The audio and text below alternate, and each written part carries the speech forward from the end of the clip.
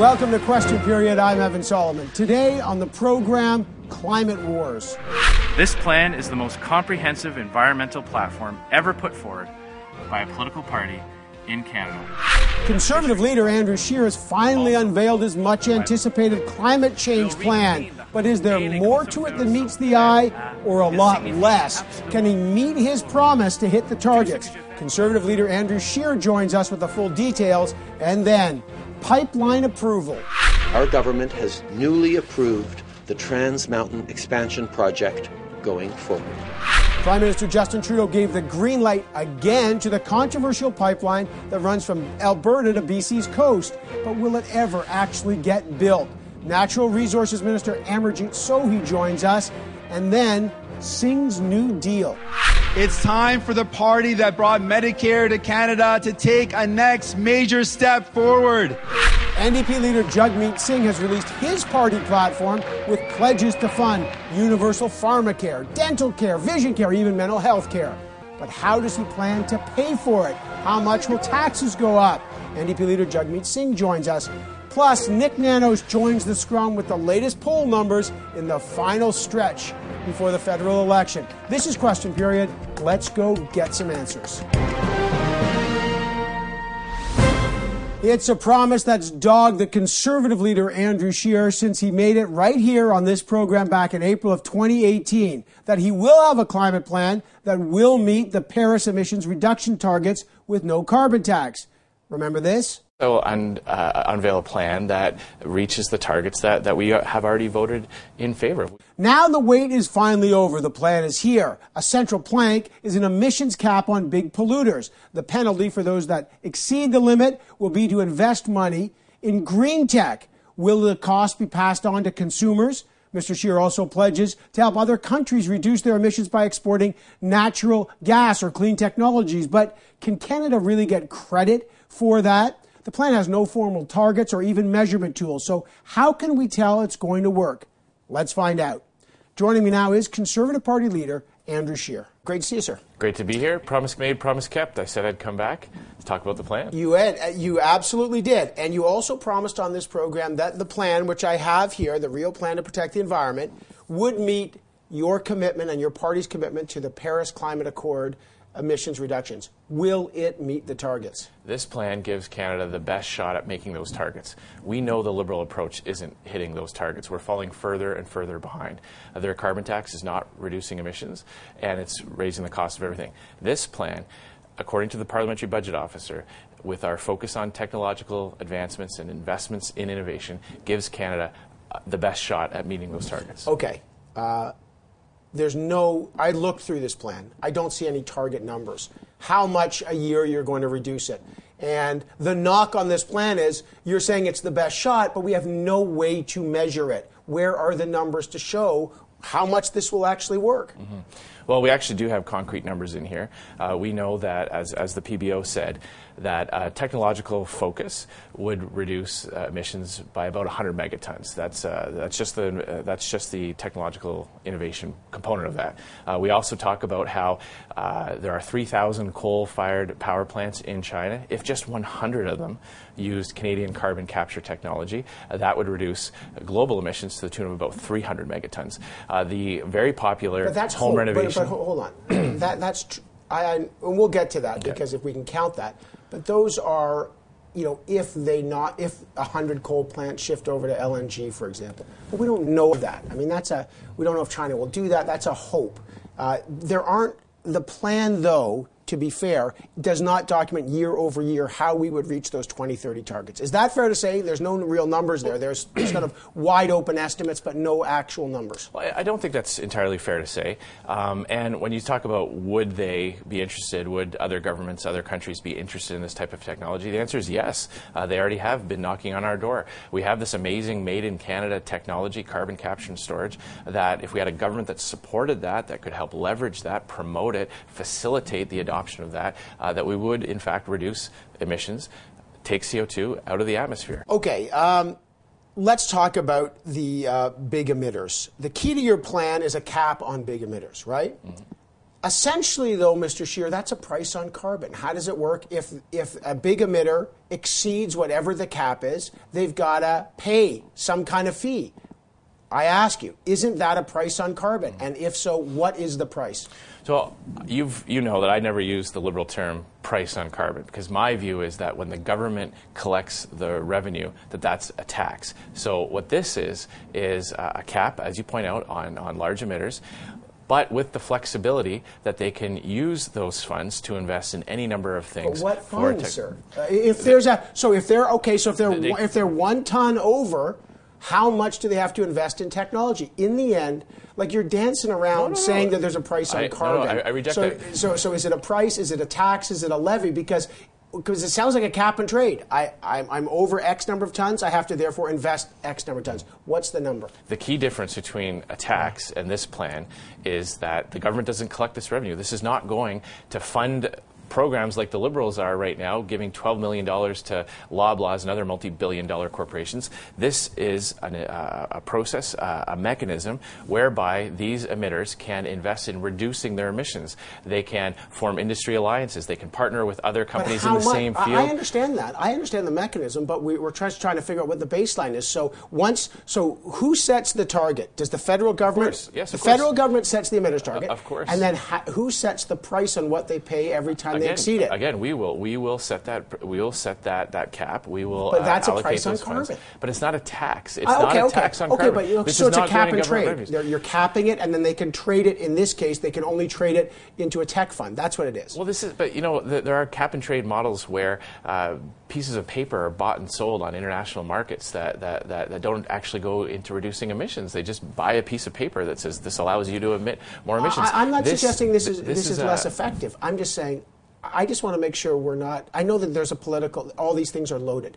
You're setting a price on carbon for big emitters, but they have to, if they exceed it, they have to pay whatever that price is back into a tech fund. And my school is, if you're the Prime Minister, will have to set that price on carbon per ton. And I'm going to ask you, is it going to be $50 a ton, $100 a ton? How much does that price have to be effective? Yes, we will be setting all those rates. We will be setting that schedule, and it will be designed to ensure that large industrial emitters play their role. How do you know that emitters won't just pass the cost of that on to the consumer? With this model, with the incentive, not just incentive, but a requirement to invest in lowering emissions, we know that will lead to efficiencies. Companies are going to be consuming less energy. They're going to find more efficient ways of producing or transporting their goods. That will lead to price reductions. So we believe that this approach will not impose higher costs on consumers because of the efficiencies that will come along. Okay, but I mean, that's the exact same assumptions the Liberals are making. No, but they're not, because the money that they're collecting from these companies are going to government coffers. Well, no, to be fair, well, okay, that's interesting. To be fair, the Liberal plan gives a rebate to consumers. So they're actually, by law, not keeping the money. They're actually rebating. I don't want to debate their plan because I've held them accountable. But on your plan, are you picking winners and losers? Isn't this big companies? Like, this has happened in Australia. There's been funds like this. And big companies just fight over subsidies for their own green technology development. Often they pass on whatever cost they have to the consumer. So how do you know this is going to translate into emissions reductions, and if so, exactly how much? Mm-hmm. Well, because they will be caps, they will have to they'll have to fit within the schedule that we will impose. But then they're just investing back in their own green technology fund. How do we know when that green technology is actually going to work to pass on any emission savings? Well, there will be a very robust auditing regime on this and compliance. This is not just a set it and forget it type of plan. There will have to be certification. That there will have to be that government agencies will have to recognize, say, yes, this is actually an appropriate use of the funds from this regime, and whether that is investing in R&D at a university, whether it's several companies within an industry coming together to say, okay, we're going to start a fund at a university research center or what have you. There's a lot of flexibility design in here. The reason for that is because that's a better model than the government just collecting more taxes, taking that out of the economy and making our country less competitive. Let's talk about another aspect of your plan. You want to get credit for exporting, let's say, liquefied natural gas to China to displace coal, as you spoke about earlier. Now, I looked through the Paris Climate Accord. Now, there is a mechanism to swap. It's pretty obscure, but that would require China giving up its credits for switching to Canada. And then, in the Paris Climate Accord, you can't count emission reductions in another country towards your targets. So I ask you this, just as a pure realism. Are you going to try to renegotiate the Paris Climate Accord to get credit for emissions reductions in other countries, which it doesn't allow right now? And two, why would China give up its credits to Canada so we can make that claim? Mm-hmm. Well, I firmly believe that if action we take here, if because of a government policy, whether it's a focus or an incentive or a facilitation, if actions that we do here lead to reductions in global emissions, that's something that the Canadian government should pursue. Why wouldn't we? We all know that we could shut everything off tomorrow. We could shut it all down, and within about 21 days, 3 weeks, global pace would replace everything that we just did here. So I believe that when you look at countries like China, like Indonesia, like others in the region, that we can leverage what we have here to reduce global emissions. At the end of the day, that's more important.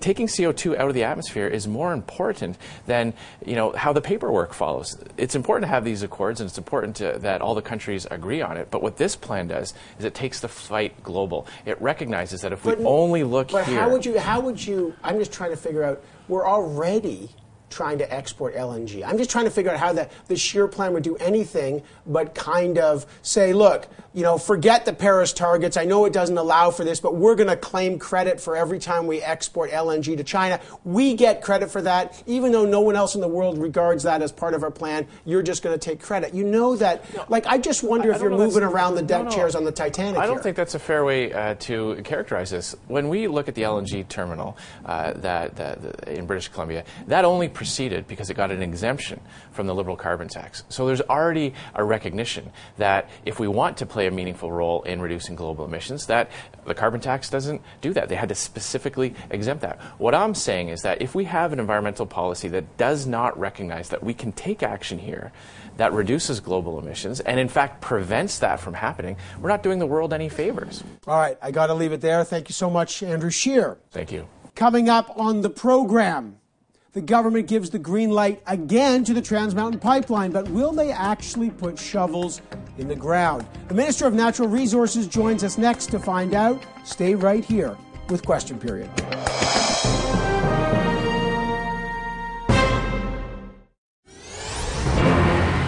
This second approval of the Trans Mountain Pipeline isn't a victory to celebrate. It's just another step in a process that has frankly taken too long. So Prime Minister Justin Trudeau announced this week the controversial Trans Mountain Pipeline will get the green light, the go-ahead, after a 9-month delay forced by the Federal Court of Appeal. More consultations with Indigenous people and new environmental assessments have been done, leading to the green light decision. But immediately, various groups have now threatened more legal challenges and more protests. So, will construction really start this summer, like the Prime Minister says?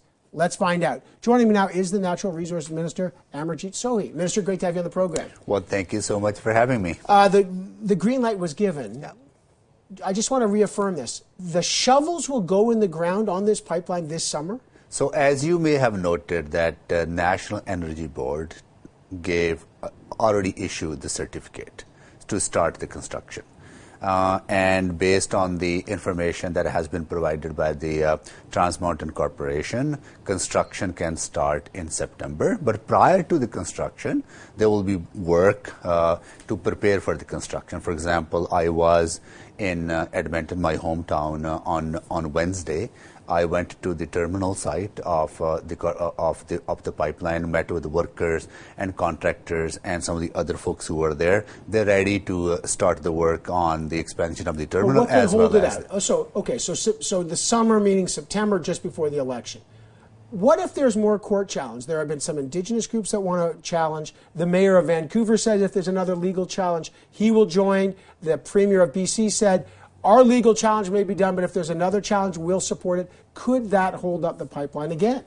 We followed the clear guidance from the Federal Court of Appeal ruling of August 30th, 2018. We have done extensive consultation with Indigenous communities, and we have offered and are offering very comprehensive accommodation measures to deal with communities' concerns from protection of fish, rivers, water, marine safety, marine mammals, a better response to spill. We feel very comfortable, as well as Justice Yokobuchi, who oversaw the consultation, stated that we have responded to the issues of the Federal Court of Appeal, that we have engaged in a two-way, meaningful conversation with indigenous communities, and I feel very comfortable that we have discharged our duty to consult. Minister, one of the knocks on your government is that you're a bunch of pleasers. You try to say yes to everybody, and one of the issues is, okay, you're going to have this pipeline, which your government now gave the green light, but all the money is going to go now, and all the profits, up to $500 million a year, will be invested into clean technology. One of the criticisms of that is you've used public money, $4.5 billion, to buy a pipeline, and now the profits of that are going to be used for corporate welfare. How do you justify the use of those profits? Well, I reject that premise. These are the incremental growth in revenue that will happen because of the building of this pipeline. This is an investment in Canadians. This is an investment in middle class workers. But who gets the money from it? I'm just trying to figure out. You say clean technology, so is it industry that's getting the money? Who gets that money from the public investment in this pipeline? So when you talk about accelerating to clean and green economy, what are you talking about? Investment in renewables, investments in new technologies, investment into non-emitting electricity, or providing incentives for Canadians to make better choices. Okay, but it's Canadians. But your government was criticized for giving some millions of dollars to a profitable company like Loblaws to shift to green technology. There's a lot of criticism. I'm just trying to get at this. The public invests $4.5 billion in a pipeline. Now whatever profits, $500 million a year, come from that, if it actually gets built, will go to more technology. My question, who gets that money? Is it going to be profitable companies? Is it going to be the average Canadian? Who gets that money? It will go to initiatives that will allow us to reduce our greenhouse gas emissions. But I want to correct you on one thing. You said if it gets built. This pipeline will get built. We gave approval to this pipeline because this is in the public interest. 99% of the oil we sell to one single customer, the United States. If we're able to expand our markets, we get a better value for our oil, and that's the incremental growth of $500 million that we will use. Okay, now let me ask you about that. In the current Trans Mountain Pipeline, we already ship 300,000 barrels of oil a day. Yeah. And it all goes to the United States, and your government keeps saying it's sold at a discount. But we don't sell our existing oil to China. I think we sold 2 years ago, 600 barrels of oil to China. It's not like there's a big market. They don't have the refineries, the complex refineries for our bitumen that we're shipping. A lot of folks say there is no Asian market for this if we build this. That stuff's going to go to the refineries in Washington, the refineries in California, and you're still going to sell it to the United States. What's your response to that? Well, because on the existing pipeline, vast majority of the oil that is going is already under contract for long-term contracts with the refineries that the shippers already signed with. There's very discretionary room in the existing pipeline to send oil to China or other countries. But you have to refine it. No, that's why this expansion is important. With this expansion, 80% of the oil that flow through this new expanded pipeline is already booked for by the shippers. So this is a very commercially viable project that will reap benefits for the Canadians. So you don't need to refine it here in Canada or ship it to California or refine. You're saying that 80% of the expanded pipeline, which would triple capacity, is already booked to ship to markets like Asia? It is already booked by shippers, keeping in mind they have customers. Okay. They have contracts with the... And there's no discount, so Canada will see higher revenues for that. Oh, absolutely. That's the whole purpose of building this pipeline, is that we want to get better value for our resources and use those revenues to accelerate the transition to clean and green economy. Minister, I got to leave it there. I appreciate you joining us today. Thank you. Well, thank you so much for having me. That is Minister Sohi. But coming up, the NDP are trying to jumpstart themselves out of polling purgatory with a packed platform of new promises. But how will they pay for it all? NDP leader Jagmeet Singh joins us next. Stay right here with Question Period.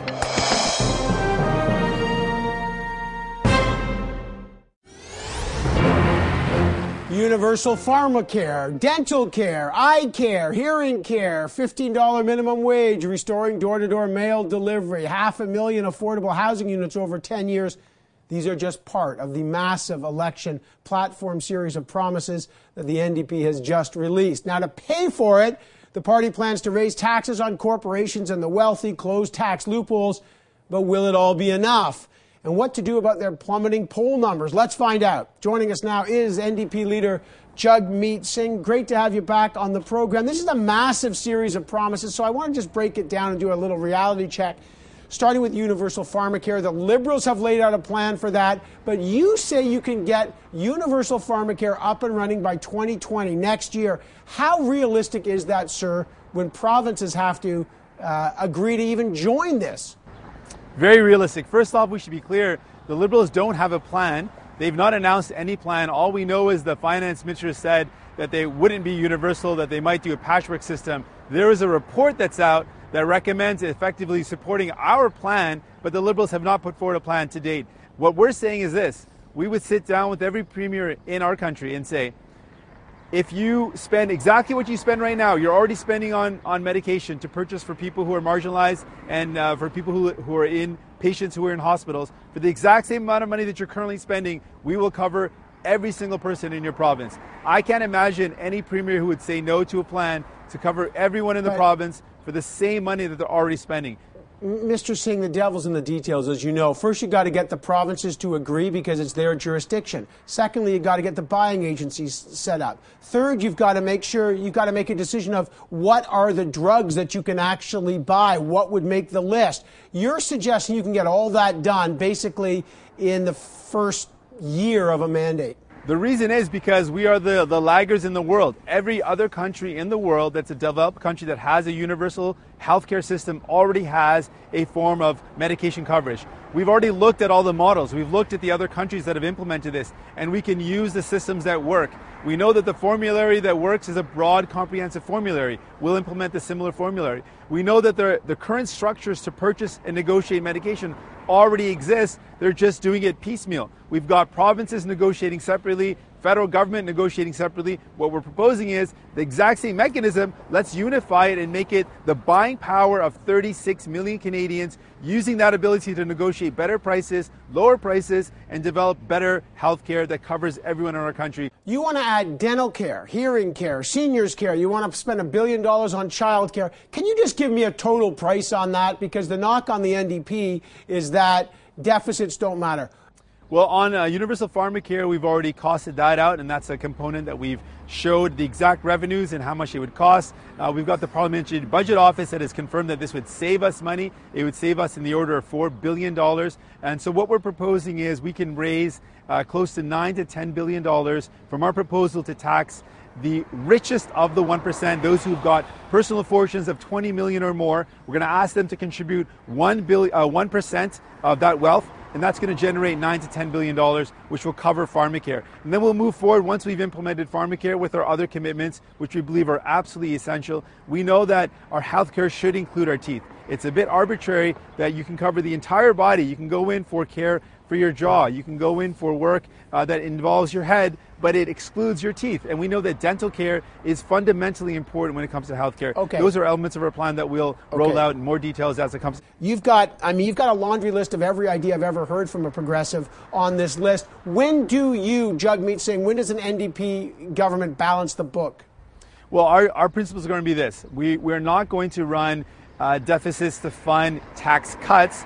We're going to make sure that Canadians get the services they need. The Liberal government ran deficits basically to give away billions of dollars to the richest corporations. That is not what we believe in. We believe in being responsible with our precious taxpayer dollars, and we believe in investing those dollars into services that Canadians need. Okay, but when do you balance the books? Those investments. That's We're not fine. afraid to make those investments. Okay, but when do you balance the books? I just want a number. Is it 2025? Do you have any plan to balance the books ever in this plan? I guess that would be it. Any time?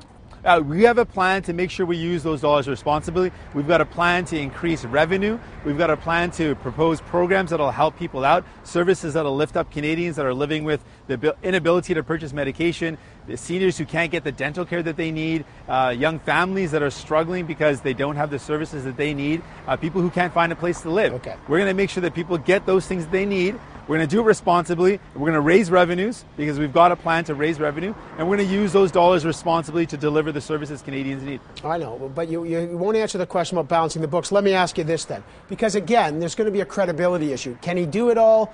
Does he have the money? That's going to be the. I've answered. I've said we'll be responsible. But that's not being responsible. We're going to be responsible with our dollars. That's not. And we're going to make sure that we raise revenue, and we're going to make sure we give services to Canadians. We're going to do it the right way. Yeah, but sir, you know, if you ask Canadians to pay billions of dollars for things, they would like to see more than a promise of responsibility. They'd like to see the books. But let me ask you this. You want to raise revenue. One of the ways you want to do it is increase corporate tax by raising it from 15 to 18%. This is as Donald Trump in the U.S., a competitor, is lowering it. Let me just ask you, how much revenue, each percentage point you raise the corporate tax, how much revenue will that give the federal government? How much, you go from 15 to 16 or 16 to 17, how much more money will that give you? Well, Evan, as you know, that all parties now there's a new system where the Parliamentary Budget Office is going to look at all of our revenue-raising tools and evaluate it. So we're waiting for the Parliamentary Budget Office to give us the feedback on that. We want to make sure that our numbers are verified independently, and the Parliamentary Budget Office has offered to do that. They've offered to do that for all parties, and they're going to come back with the numbers on that. Okay, but if you don't, this is important to me. If you want to raise revenue for all to actually make these promises a reality, not just a pie in the sky, you have to have an idea. How much money do you think you can raise by raising corporate taxes 1%, 2%, 3%? Do you have any idea? Is it $1 billion a year? Is it $5 billion? Because if the Parliamentary Budget Officer comes back and says it's not really enough, Mr. Singh, do you have to recalibrate all these promises? So what's the number? Do you know it? What we're going to wait to see from the Parliamentary Budget Office. That's why they're there for it, and they've provided this service. I'm going to make sure we use it. But I can tell you, generally speaking, let's look at all the measures we're looking at. We're proposing one clear metric. We've got an estimate which would be $9 to $10 billion from the 1% wealth tax on those who have $20 million or more in personal fortune. That's one clear metric that we've looked at. We've looked at the existing CRA, which has failed to do its job to make sure that the corporations that owe us money are not contributing their fair share. So we're going to tackle that. We're going to close CEO tax loopholes, which we've looked at, which could raise as close to $1 billion. We've looked at increasing the inclusion rate, which is going to raise a significant amount as well. We're going to get the costing back from the PBO. Won't give you those details, but that's the difference. Our plan is clear. Our plan is we're going to boldly, unapologetically ask the richest to contribute fairly, and that's what Canadians expect us to do, and we are proud and ready to do that. All right, I got to leave it there. Jagmeet Singh, leader of the NDP, great to have you back on the program as we get ready for the campaign season. Coming up, well, he says he's got a plan, but will he meet the targets? The Scrum with special guest Avi Lewis weighs in on Andrew Scheer's new environmental plan and the Liberal plan to greenlight the pipeline. Stay right here with Question Period.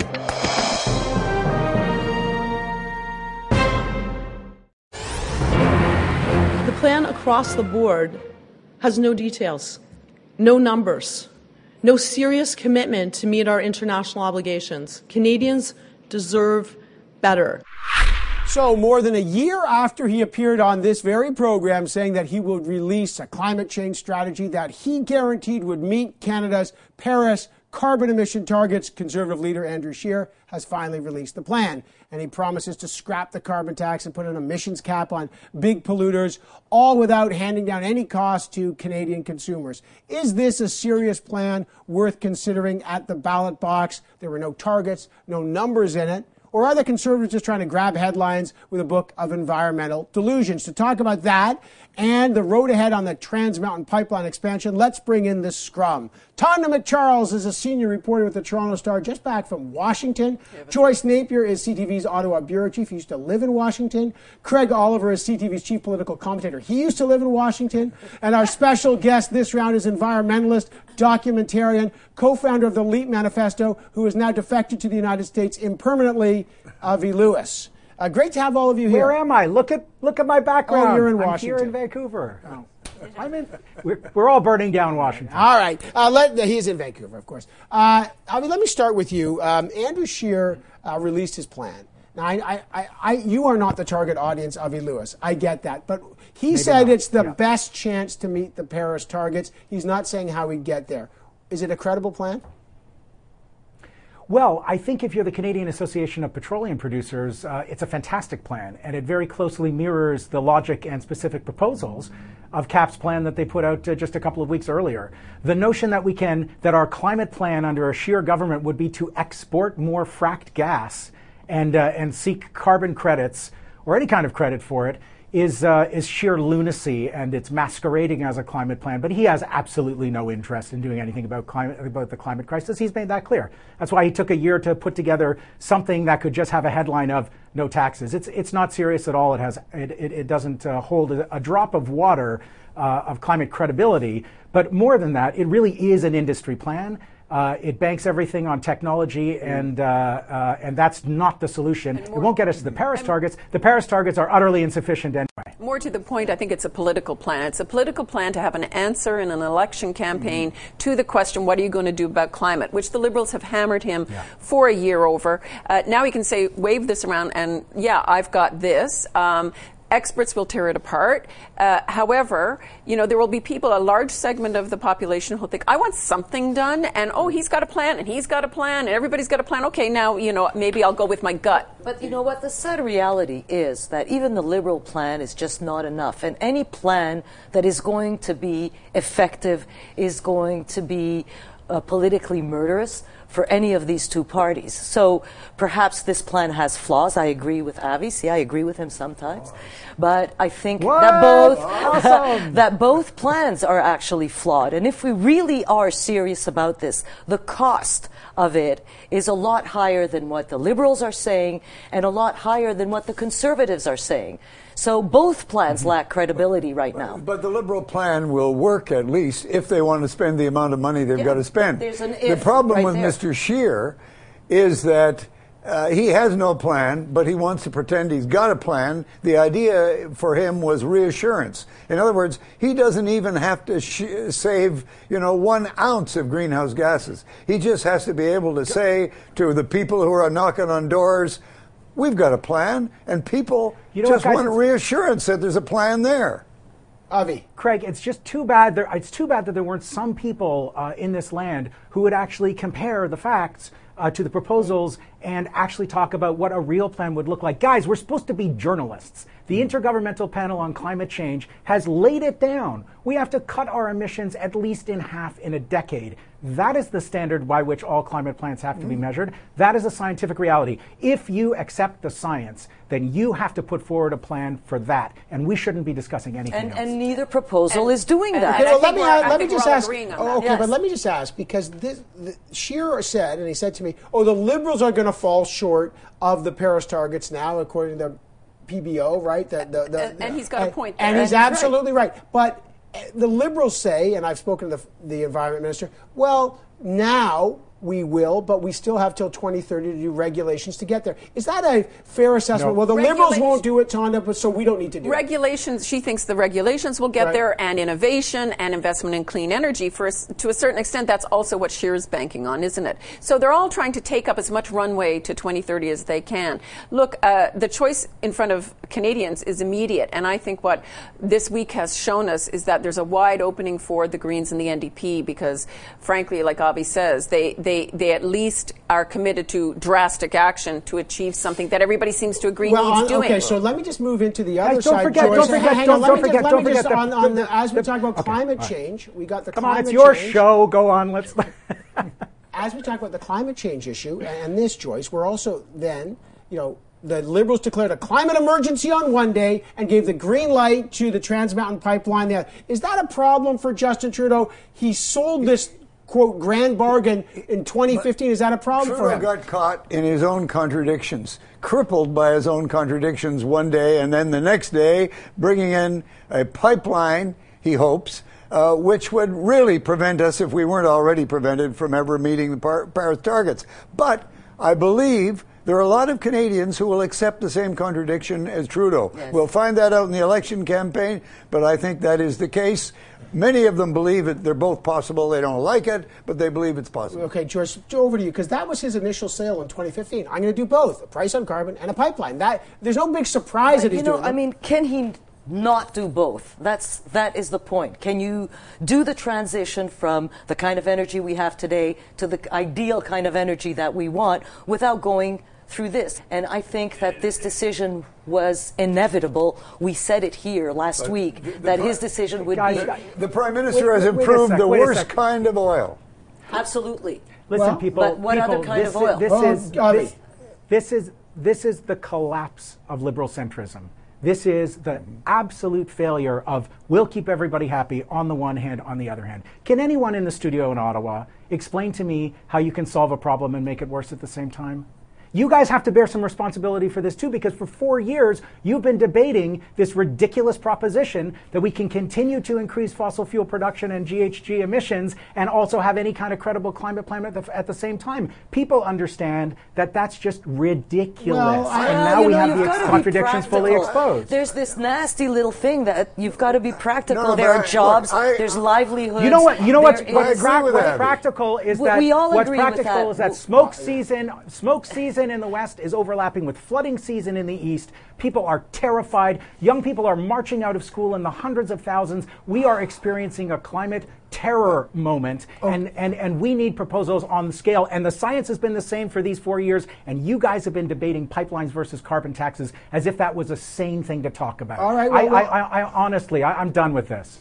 Well, you can't be done with because the panel. I shocked the studio with you can't be done with these debates. That's right. That's a mic drop. But Tonda, I'm intrigued. For Justin Trudeau, does the approval of this pipeline become a liability or an asset he's fighting in? It becomes a liability in certain places and in certain corners with certain segments of the population. It's a liability approving a pipeline to many Quebec voters even who actually do want something done on the environment. So it's a liability politically for him there. It's a liability on the Lower Mainland. But interior BC, it's not a liability. Alberta, well, he hadn't anything to gain there anyway. That's right. There's no gains so there. Yes, yes, to a certain extent it's a liability. But like we've all been saying, and Avi denies, there is a segment of the Canadian population that believes it must be done. It's for the economy, for their jobs. It's a transition period. It's a trade-off, Avi. It's a trade-off. Yeah, practical. Sure. You got to be practical. Ideas are fantastic, but when they don't work, they don't work. Let's be practical. Let's negotiate with physics, because physics doesn't care about pragmatism. And pragmatism that's brought us is walking us down the path to climate catastrophe.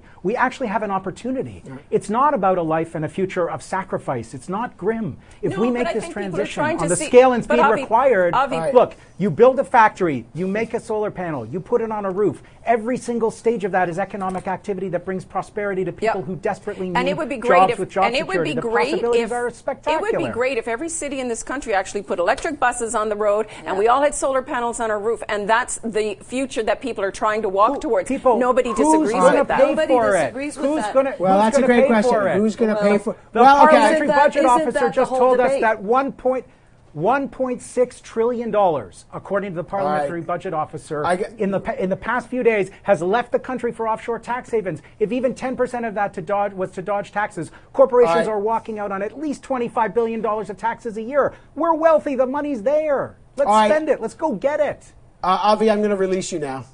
Now you can finally do the mic drop. That is great to have you. But look, this is going to be the debate. Is it going to be an incremental change? Yes. Is it going to be a more dramatic change? That's what's on the table. We got to take a break. Avi Lewis, always great to have you here, even back in the country.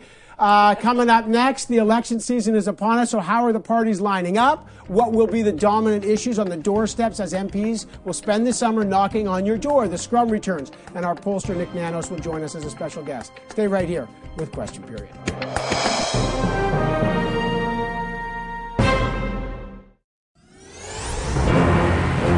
Climate plans, pipelines, immigration, China and the U.S., the economy, universal pharmacare, take your pick. These are all key issues in the campaign before the official campaign, which is right now. It's a tight race.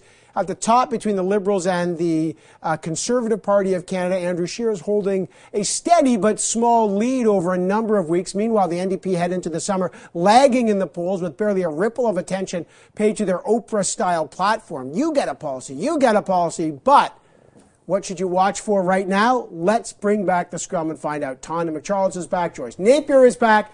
Craig Oliver is back. And our special guest this round is the president and CEO of Nanos Research, Nick. Nanos. All right, Nick.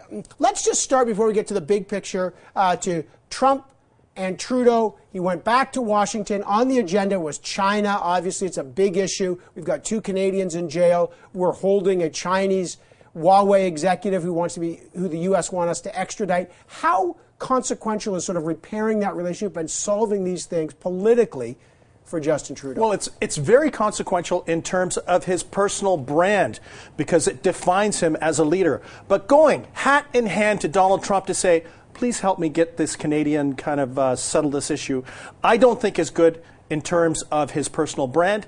It's not going to help him with the Chinese because they're not impressed with President Donald Trump. And I think for the Liberals, they just got to hope that this somehow goes away. The good news is nothing's really going to happen till later in the year, but this is going to drag on and on and on and on. I don't think it was hat in hand this time. I think often it is, and that's sort of what defines Canada's relationship with the United States. This time it was a lot more transactional. Donald Trump needs help, so he needs somebody to help him convince the Democrats in Congress to pass this NAFTA bill, this new NAFTA bill. So it was, I need your help, you need my help, and you saw it in the president's attitude as well. Mm-hmm. He was a lot more humble, if that's even a word we can use to describe him, but he was more subdued because he does need the Canadian Prime Minister. True. A rare occasion, but he did this time. I disagree with what Nick said about it's bad for Trudeau's brand. Actually, I think it shows a mature statesman-like position of Trudeau to actually go back to the man who insulted him so publicly and to talk state and be able to do tradecraft with this man. That's one thing. But I think politically, there's something for him there too, right? I think that going into an election, if it seals the NAFTA deal this summer for them, if all the ducks align for them, all of that is good for the Liberals. All of that is good for Trudeau. He has a package of a deal to deliver to the electorate. It gives him a bit more gravitas. That's something his brand has been missing lately, and so I don't think it hurts him in the way you're suggesting. Justin Trudeau thinks that Donald Trump is going to help him, he is sadly misled. Trudeau could very well be roadkill for Donald Trump. He would throw him over in the proverbial New York minute to achieve any objective. And that is why you did not see Trudeau or the Liberals come out and crow that they had a big outcome here, a big takeaway. They know that. They've been there, done that, saw that movie. Sorry, Craig, go ahead. Go ahead. Well, I was going to say the biggest uncertainty about this campaign is not how well Scheer performs, it's what the American president does. At any moment, he could say something during this campaign that could blow it away for Trudeau. If he's not careful, he's inconsistent, he's mercurial, this guy, and we don't know what this president might do. And this is actually a good point. One of point a Liberal made to me was that they're happy to pit Trudeau v. Trump versus Scheer v. Trump. And it's kind of a catty thing to say, but someone said, imagine dimple-cheeked Andrew Scheer sitting next to Trump. Who do you see in that matchup? How are voters going to look at that matchup? So, it is catty, but he might have a point. I will just say, Donald Trump did not hesitate to weigh into the UK political scene, so he may do that. Yes, he may. Nick, let me just go to you. We're setting the table. The summer season starting. We're in the pre-campaign. Biggest challenges. Talk about Andrew Scheer. He released his environmental plan. Clearly a shield issue, not a sword issue for the Conservatives. But he has solidified a 2, 3, sometimes 4-point lead over the Liberals. What is his big challenge and opportunity heading into the summer? His big challenge is actually his personal brand. The interesting thing in the Nanos Weekly numbers over the last 8 weeks, the more Andrew Scheer is in the news and talks about his platform, the more likely he is to drive people away from unsure into the negative column. So all of his focus is actually not increasing positive views of him. It's driving people who are unsure about Andrew Scheer into the negative side of the column. Just tell me about Ontario, which is a battleground, and he's been tied to Doug Ford through all sorts of campaigns. Is that hurting him now that Ford's plummeting in popularity? Well, it doesn't help because of that, I'll call it, whether phantom or real, the claim that there's a hidden agenda for the Conservatives. And connections to Doug Ford are just not positive. The thing is he can't win on the coattails of Jason Kenney and Doug Ford. Andrew Scheer has to define himself. He has to define himself as the top Conservative in Canada, not just one among equals, but the leader of the federal party and the federal conservative movement. movement. And in that regard, I think some of them are concerned that they may have peaked too early. Trudeau had a very rough year and winter, and coming off that, the Conservatives rose in popularity, but some of them are worried. Joyce, biggest challenge and opportunity for the NDP. We just saw Jagmeet Singh release a platform. Didn't get a lot of attention, but boy, it's clearly an attempt to get attention because he threw every progressive policy in the kitchen sink in there. Like, you get the feeling of someone hanging on, right, with his nails. I don't know what it is. It is their numbers are crumbling in Quebec, where their numbers were pretty healthy in the last decade, very healthy. So if they start losing that kind of support, my question is, where will their support come from? And I think that the problem of the NDP is it will be a two-party race. At the end of the day, do you want Trudeau out or in? And people will vote that, and people will vote Conservative. I don't think that there's going to be a lot of those side votes or those. They may lose to the Greens in some Absolutely. places, right? That's the Greens and are eating their lunch. On top of it, in some cases. the Greens are eating their lunch as well. So it seems like it's sadly irrelevant, I would say. Well, that's interesting. We saw the blue door, red door thing didn't work once for Michael Ignatieff, and the orange door actually popped up. But I think they have a long road ahead. Craig, what are you watching for this summer in terms of the parties? How do they recalibrate before the election? I think for Trudeau, it's about the ability to manage the economy, and it's about just trying to dispel all the ethical questions that are being raised about him and his government. And I think Trudeau already made one mistake about the pipeline when he specifically said, we will be moving earth this summer. If that doesn't happen, that's going to come back to hurt him. And that's a bad one for him. All right, that's going to be a great summer. Thanks. I got to leave it there. We could do this all summer. This is what we probably will do all summer. All right, Tonda, Joyce, Nick, Craig, what a great time. And look, we're on a very short summer break right now. We'll still be watching politics very closely, and we'll be gearing up for what will be an incredibly exciting election campaign coverage. It's going to be fantastic. Thanks all of you for sharing these debates and your passion for our democracy. We cannot wait for what's to come in the fall. Have a good break, and we'll see you soon.